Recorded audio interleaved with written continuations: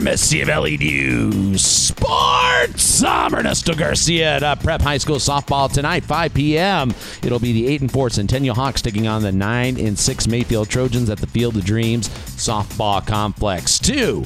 Men's college basketball, Greg Heyer has already offered Northwest Florida State College sophomore guards DeShondre Washington, Trey Clark, and Cam Woods an opportunity to play for New Mexico State next year. According to verbalcommits.com, a website devoted to tracking recruiting and transfers, the Aggies have already had 4 players in the transfer portal, including Serge Abari Rice, Nate Pryor, Marcel Caston, and also Aquam Butler. Of course, a lot of changes happening for Aggie basketball as we head into next season.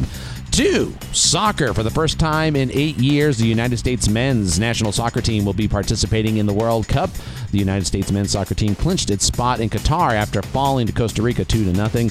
Zach Stepan stopped 3 of 5 shots he faced on goal in the loss. The U.S. needed to lose by less than 6 goals to finish third in the CONCACAF octagonal qualifying table to qualify for Qatar. This marks the 11th World Cup appearance in the history of U.S. men's soccer. And finally to the NFL, the Tampa Bay Buccaneers head coach Bruce Arians is retiring to a front office position. The 69-year-old is taking a front office role with the team effective immediately as a senior consultant for football.